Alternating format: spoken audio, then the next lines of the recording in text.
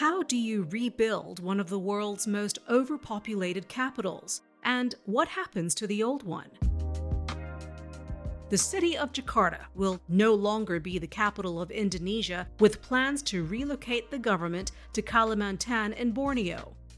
The new capital, named Nusantara, is a bid to redistribute wealth and create a new center of economic gravity. So, how do you conceive an entirely new capital city? What are the main factors that need to be considered, and what are the challenges ahead? Hello everyone, my name is Monita Rajpal. Welcome to The Drawing Board, a WATG podcast where we explore the ideas, the issues, and the trends that are being discussed within the design community today, as well as among clients and customers. Joining me on this episode is Chris Panfil, Vice President and Director of Planning and Urban Design at WATG. Chris's work has included master planning and urban design for new communities, resort towns, and villages, as well as planning strategies for cultural tourism destinations. His work has taken him throughout Europe, the Middle East, Asia, Africa, and South America, including Brazil. Chris joins me from Singapore. Chris, thank you so much for being a part of this. It's my pleasure, Monita. Thank you.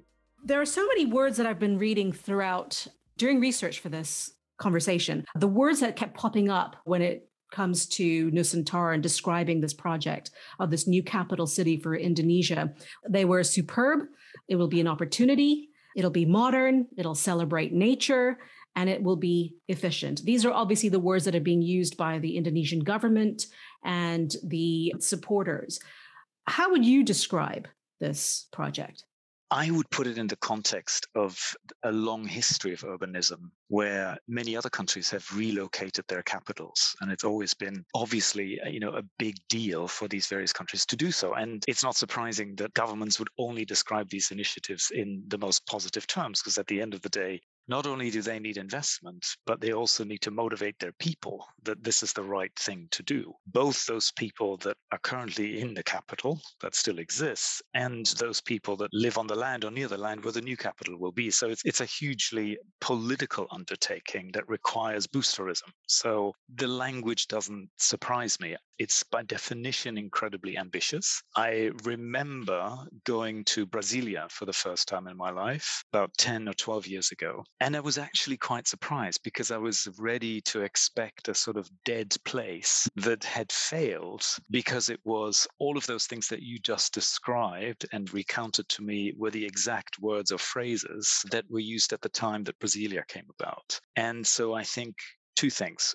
We have to be patient. You have to take a long view of these things and probably remain reasonably optimistic and also realistic, because I think in the short term, it's going to be incredibly disruptive. And I think there'll be huge disappointments short term, because what are cities? Great cities are nothing other than incredible networks. And it's a sort of palimpsest of networks, right? One network sitting on top of another, whether it's a physical network of infrastructure, roads, connecting people and things and commerce, to economic networks, social networks, natural networks, and all of those things. It takes time for those networks to synchronize and to be effective, efficient, and ultimately to create a good place. And building a city and assuming that you can build a city the way you might build a building is ambitious, to say the least, sometimes naive, if you have a short-term time horizon. For a longer-term time horizon, however, I think it might actually be okay. And one thing that amazes me about Indonesia in particular, and in that sense,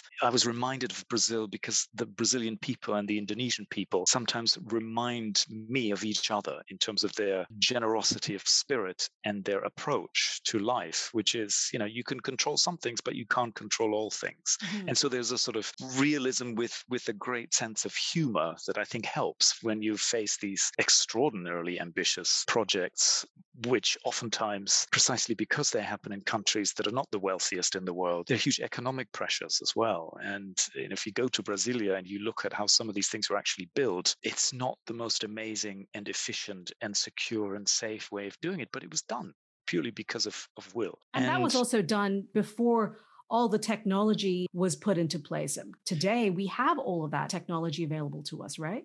Yes, that's true. That's true. And sometimes I think that makes it worse because it raises expectations even further. Although I suppose you could make an equivalent argument for Brasilia, where it was the building technology of the 60s and using reinforced concrete en masse and for the entire aspects and components of the city, whether it was infrastructure, whether it was representative buildings like the government buildings, or whether it was residential neighborhoods. What was great there, and I think very enlightened, was the approach to landscape and making sure that landscape and simple things like tree planting was happening immediately, and it was happening in parallel with the development of the city itself. And so that's why when you go to Brasilia today, it actually looks amazing because of the tropical environment. Trees grow quickly, and you have beautiful shaded streets, etc., etc. If we look at that, if we just take that point too, there were those who would say that Brasilia did come at a cost of the Amazon forest because building the infrastructure, the roads connecting Brasilia to the coastal communities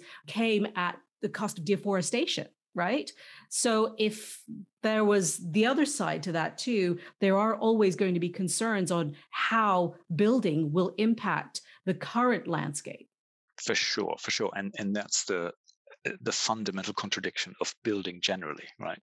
Building means that you're making choices about what you think you're improving as opposed to what you may not be improving and where in fact you may be causing trouble and problems. I suppose from that perspective, you probably shouldn't build a new capital in Indonesia, and you probably should never have built Brasilia. But of course, the political trumped all of those environmental or economic concerns. What amazes me, though, is that rather than, in the case of Brasilia, taking away from Sao Paulo or Rio de Janeiro, it simply added another layer, and it added another way of living in a city with an economy that had a slightly different focus. Mm-hmm. So rather than hyper concentrating everything in either Rio or Sao Paulo, he said, all right, we're going to put the economic activity of government in a new place. And for developing countries, I think that's a smart way, because then you create a different economic engine, which creates different opportunity for other people. It also decentralizes all the pressure on slum activities and hyper concentration of populations, which causes all sorts of social and environmental issues. It's interesting because President Widodo, he did say that this was also a response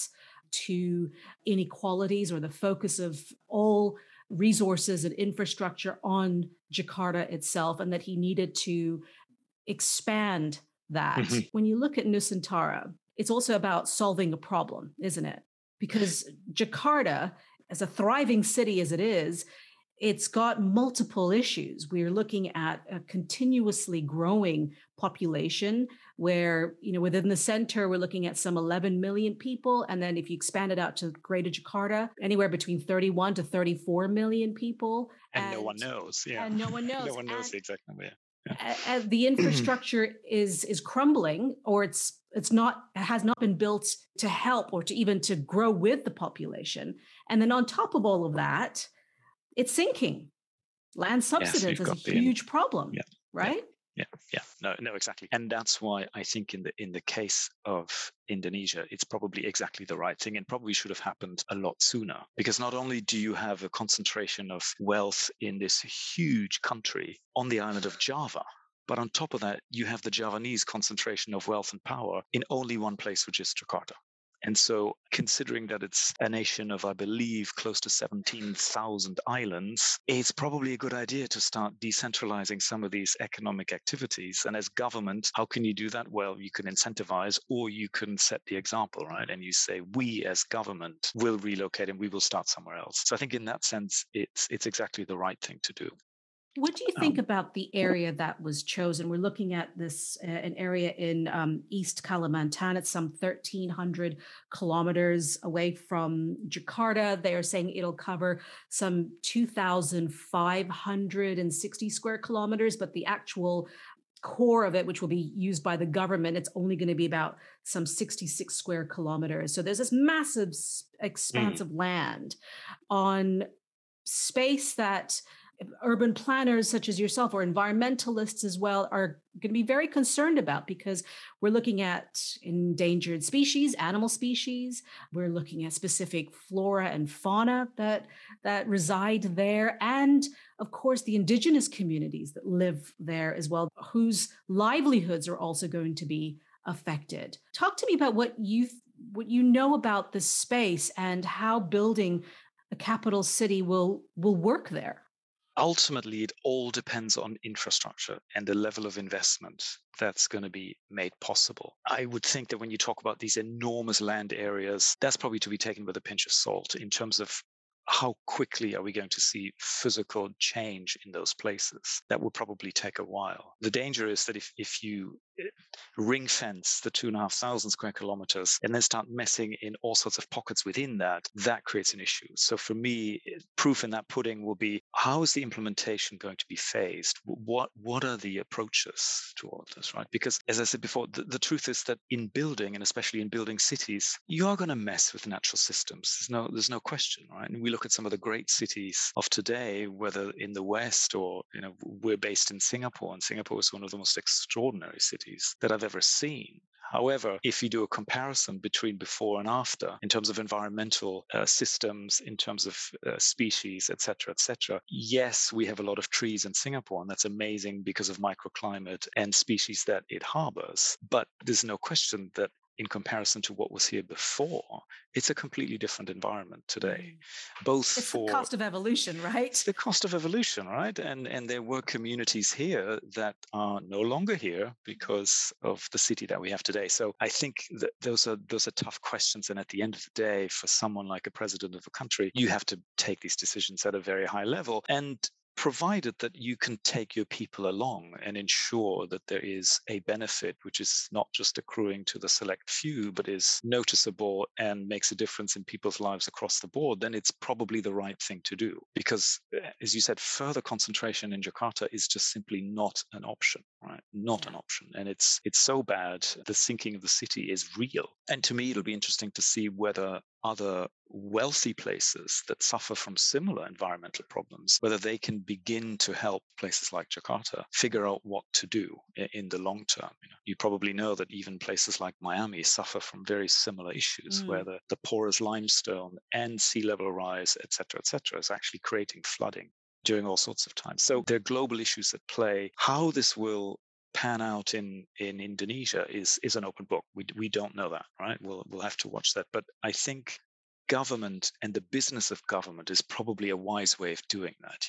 I think it would take an awful long time to say to the private sector, we want to incentivize you to move somewhere else. That's not going to happen, right? So in a way, government has the only choice. The question will be, is the government going to be successful to create a better quality of life in the new capital, such that some of the commercial activity will actually follow? To me, that's the interesting question, right? Because historically, that's tough to do. Whether you look at the United States with Washington, D.C. versus New York, Philadelphia, and other commercial centers, whether you look at Brazil, if anything, Sao Paulo and Rio have become more of commercial centers rather than less. So, and yet, Brasilia has managed to create not only an economy of its own, but also an identity of its own. So that the power of design and the power of great city planning, I think, is at play here. That's a very, I think, distinctive point that you just made.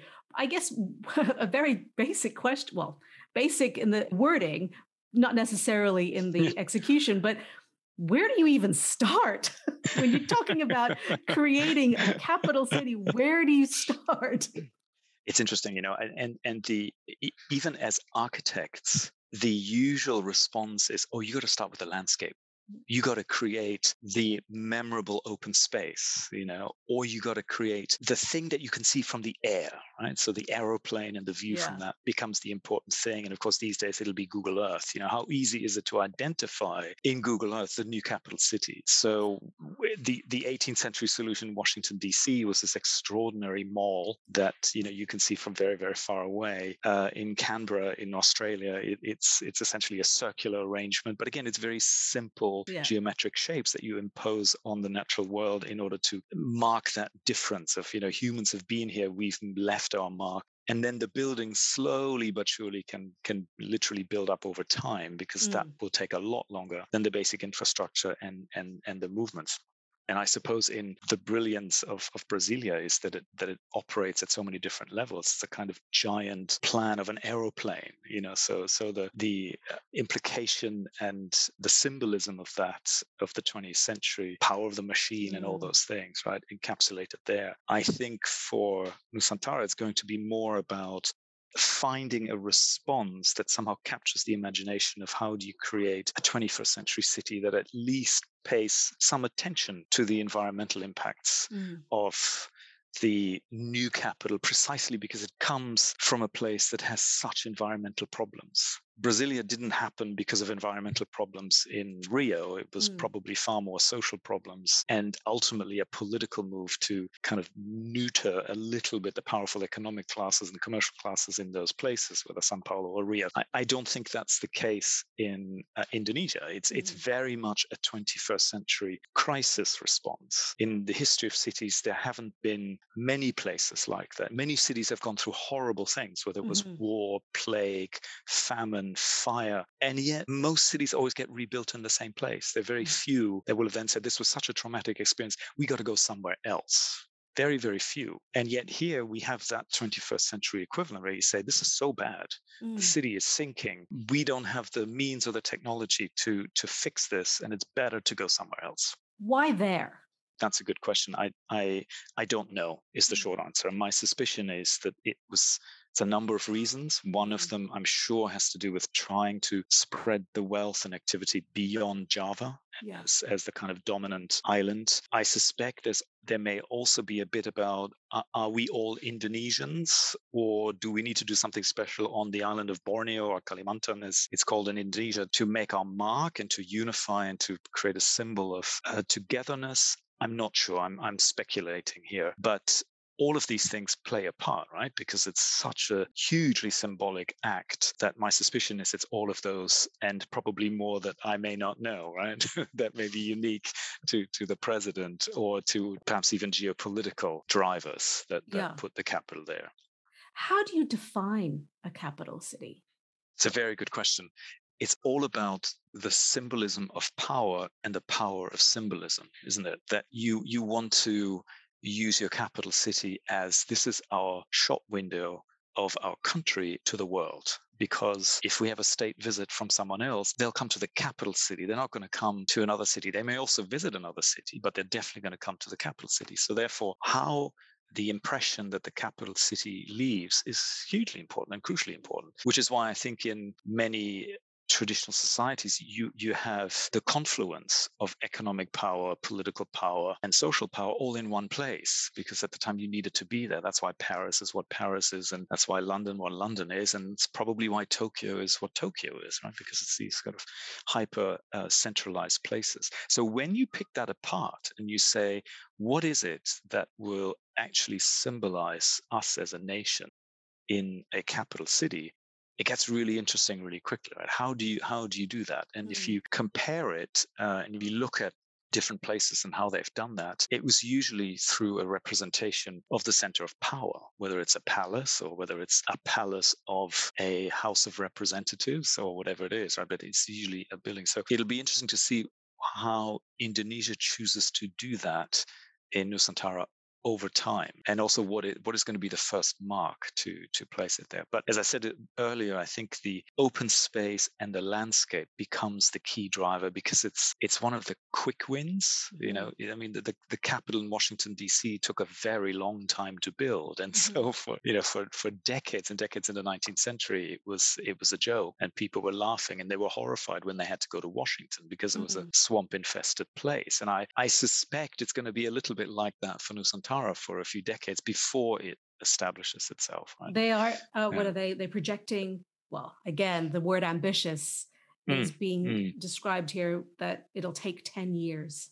Yeah, I would take that with a huge grain of Mm. salt. I think it'll be a lot more than 10 years. But I suppose the question would be, what could you do within 10 years such that Hmm. you've marked your place, you've put that flagpole on the island to say this is an important place for us and this will represent us. Be interesting to see what happens. I know that your design philosophy is approaching projects that are seen as financially viable with a good return for the clients that you work with.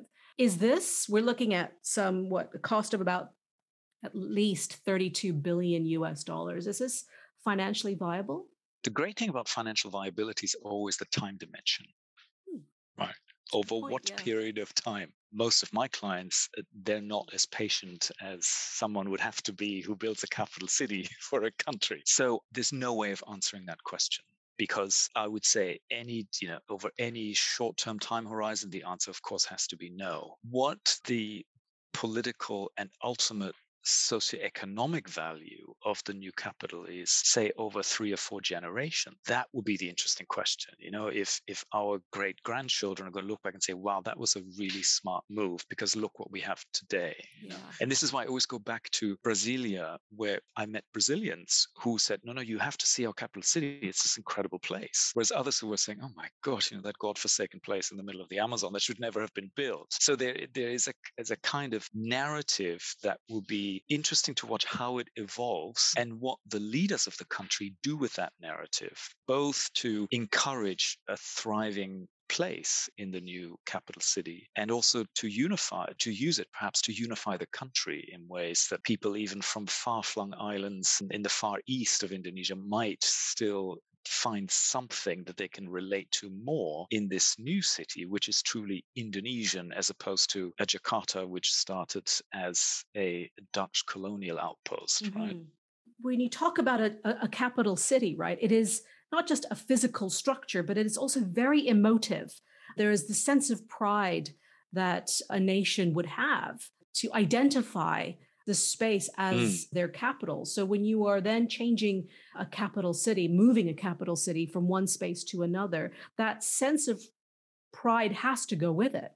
It has to be, if not replicated, but also built that's right. from an emotional perspective as well. Yeah, yeah. I think you're using the right word. I think it has to be built, and that may be even harder to do than building the physical infrastructure and the buildings for the new city. And I suspect it's a generational question more so than 10 years. I, Mm. I I don't think that in 10 years you're gonna be seeing that the kind of shift of saying, yeah, no problem. I've been a person from Jakarta all my life, but now I identify with this place over in Kalimantan. Yeah. I don't think it works that way. So I think that will be a long, long time. As I said, though, before, I think the question will be for the future generations, is this new city able to offer a quality of life that exceeds quality of life as it is then defined in places like Jakarta or perhaps elsewhere in Java, so that people say, no, I don't work for government, but I'm going to start my business in Nusantara. I'm not going to go to these other places. That will be the interesting thing to watch.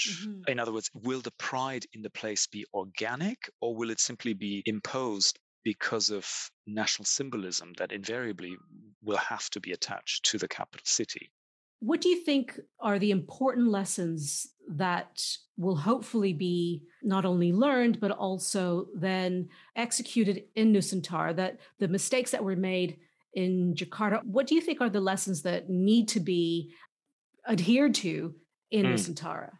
My hope is that future generations won't forget the lessons and they will listen and learn to listen to early signs and take them far more seriously than perhaps present generations have Right. or even previous ones. And it's difficult because, of course, we're humans. So there is an inertia argument to say, oh my God, we've invested all this effort, time, energy in building Jakarta. Okay, it's sinking a little bit, but we'll be okay. To Yeah. switch into a different mindset that says, Mother Earth is telling us something really important. We got to act now. We can't wait and let our children have to deal with that problem. Hmm. That Exactly. to me would be a sign of true success. So if there were any sorts of issues that might come up in the future for Nusantara, is for people to say we've got to act sooner. You can't just let things slide. Now, I'm sure, and I know from what I've seen and read that we won't have the sinking problem. At least we don't think we will. But who knows? There could be all sorts of other problems Hmm. that crop up in cities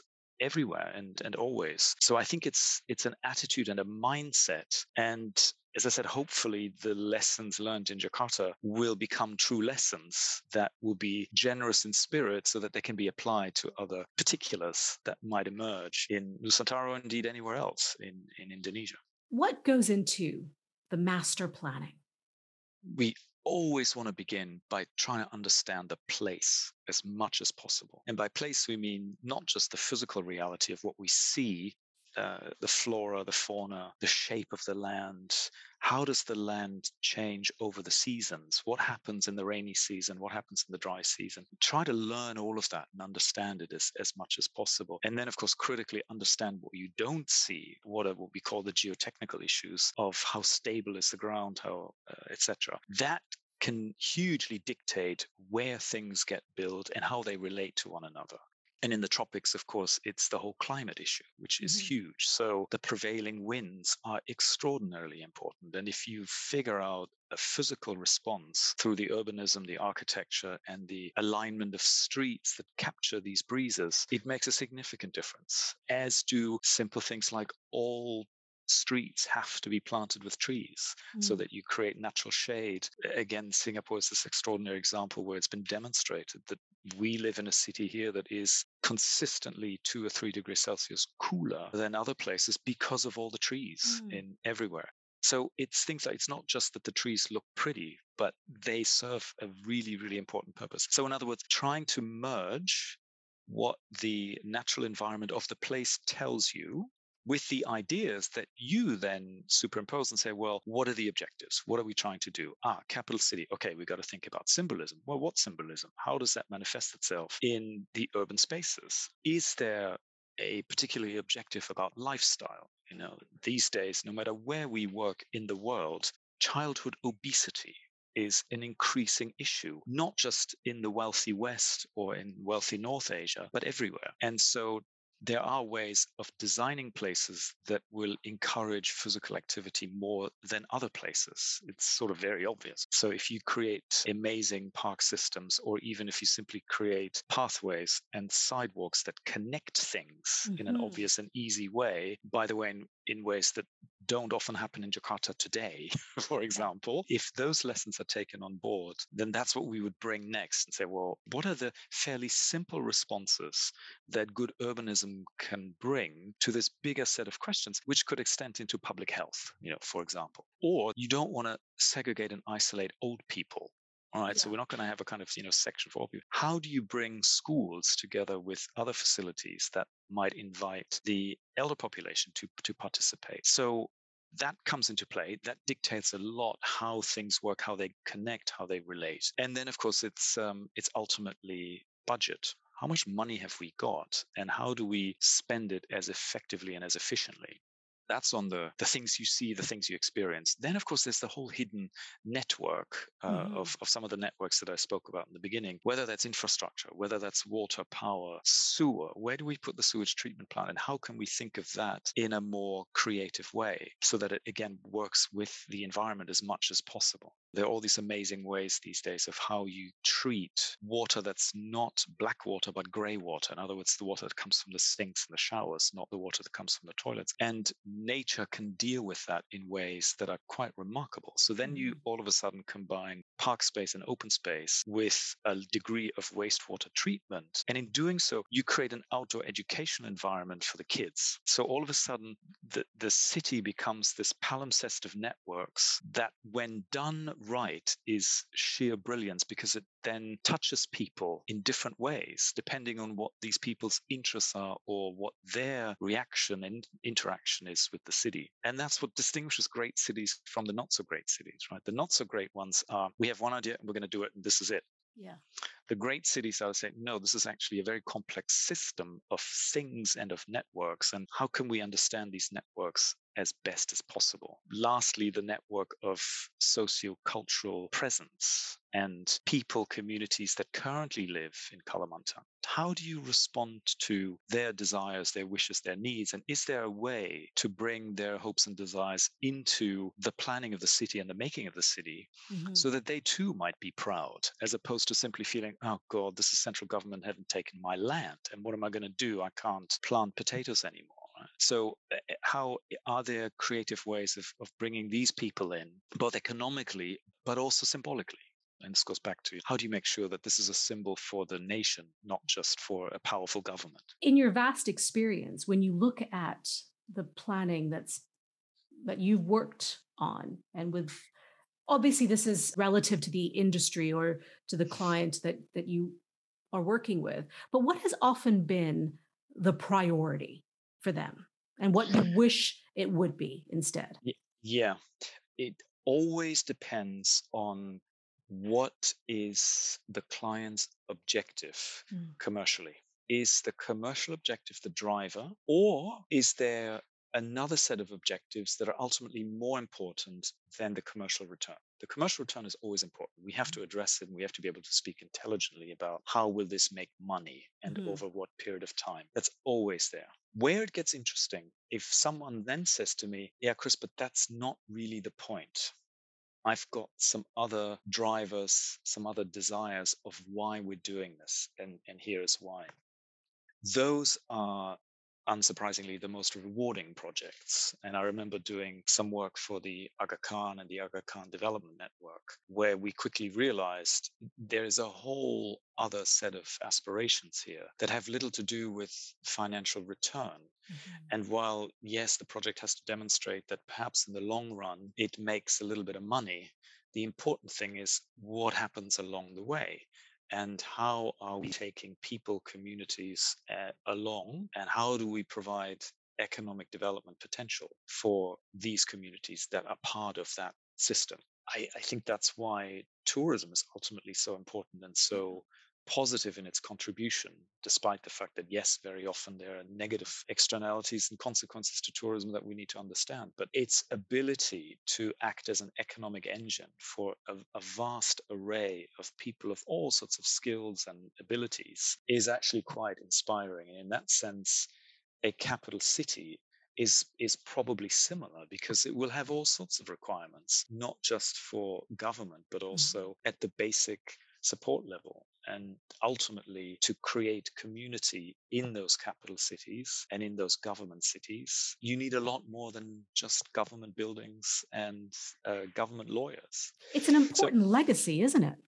it is hugely important. And ultimately, it is the move that you're making in relocating the capital and relocating your government, is that move powerful enough symbolically and economically as well as politically to help build community? Because unless that new capital city is able to build community, it's not going to succeed long term, right? Yeah.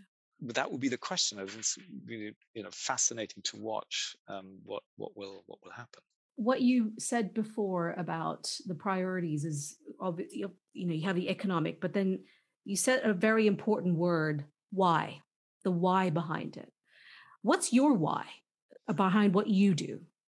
It's because I believe in the power of design to transform, its ability to transform for the better. That's why I do what I do. I ended up in the world of tourism planning, where classic urban planning is a small piece because there's a lot of urban tourism and there's a lot of urban communities in tourism activities and in tourism development components. But it is the incredible joy that you get when you realize that something you've worked on has actually made a difference in someone else's life. There's nothing, to me, there's nothing more powerful than to witness that and to experience it in whatever way.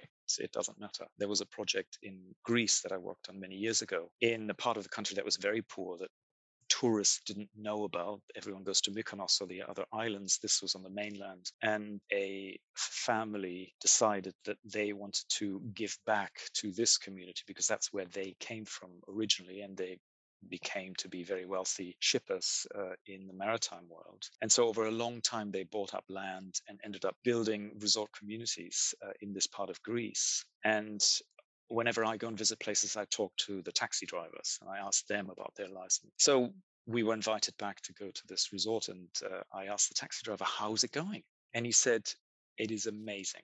He said, because my children now have a choice. Yes, they can go to Athens or they can go to Barcelona and go to university, but they can also stay here. And if they stay here, there's more choice than just to pick olives. And I just thought that was incredible. And he was so proud. He was so proud that here was an economic engine that looked beautiful and brought all these people from all over the world to this part of Greece. But more importantly, it did something positive for his kids. That's what Just made the difference. to say that it's life changing, it sounds so, it almost as if that expression has been used so much that it loses its luster, but there is no Yeah, other way to describe something like that. It is life changing because it transcends generations, doesn't it? it does. But it's also true that these life changing moments happen when the people who are behind them have a long term view and they have patience. I get involved with a lot of projects that I'm very doubtful about because they're only about short term gain. And if there's no commitment to a longer term improvement to the future, then the accumulations of short term gains may not necessarily come up with a better future for the people who are there. Is that the So sign of the way we as human beings think right now? Is the sense that there's an immediacy to everything? We need to have everything now.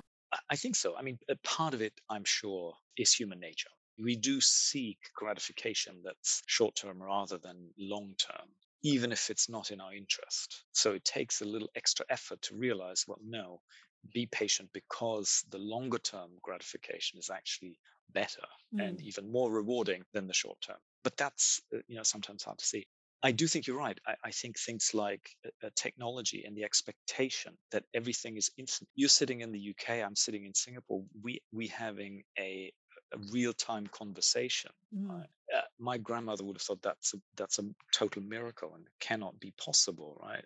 And kids today, of course, think, well, this is normal. So therefore, there is, I think, a growing expectation that things are instantaneous and that gratification will also be instantaneous Mm. and immediate. And the idea that, well, you actually have to wait 20 years before you see anything, of substance is it's a bit hard to swallow, I think. So it'll take some extra effort in future generations to bring that back and bring those values back about patience. So, if we go back to the Nusantara balancing between the very human way of addressing a project, right?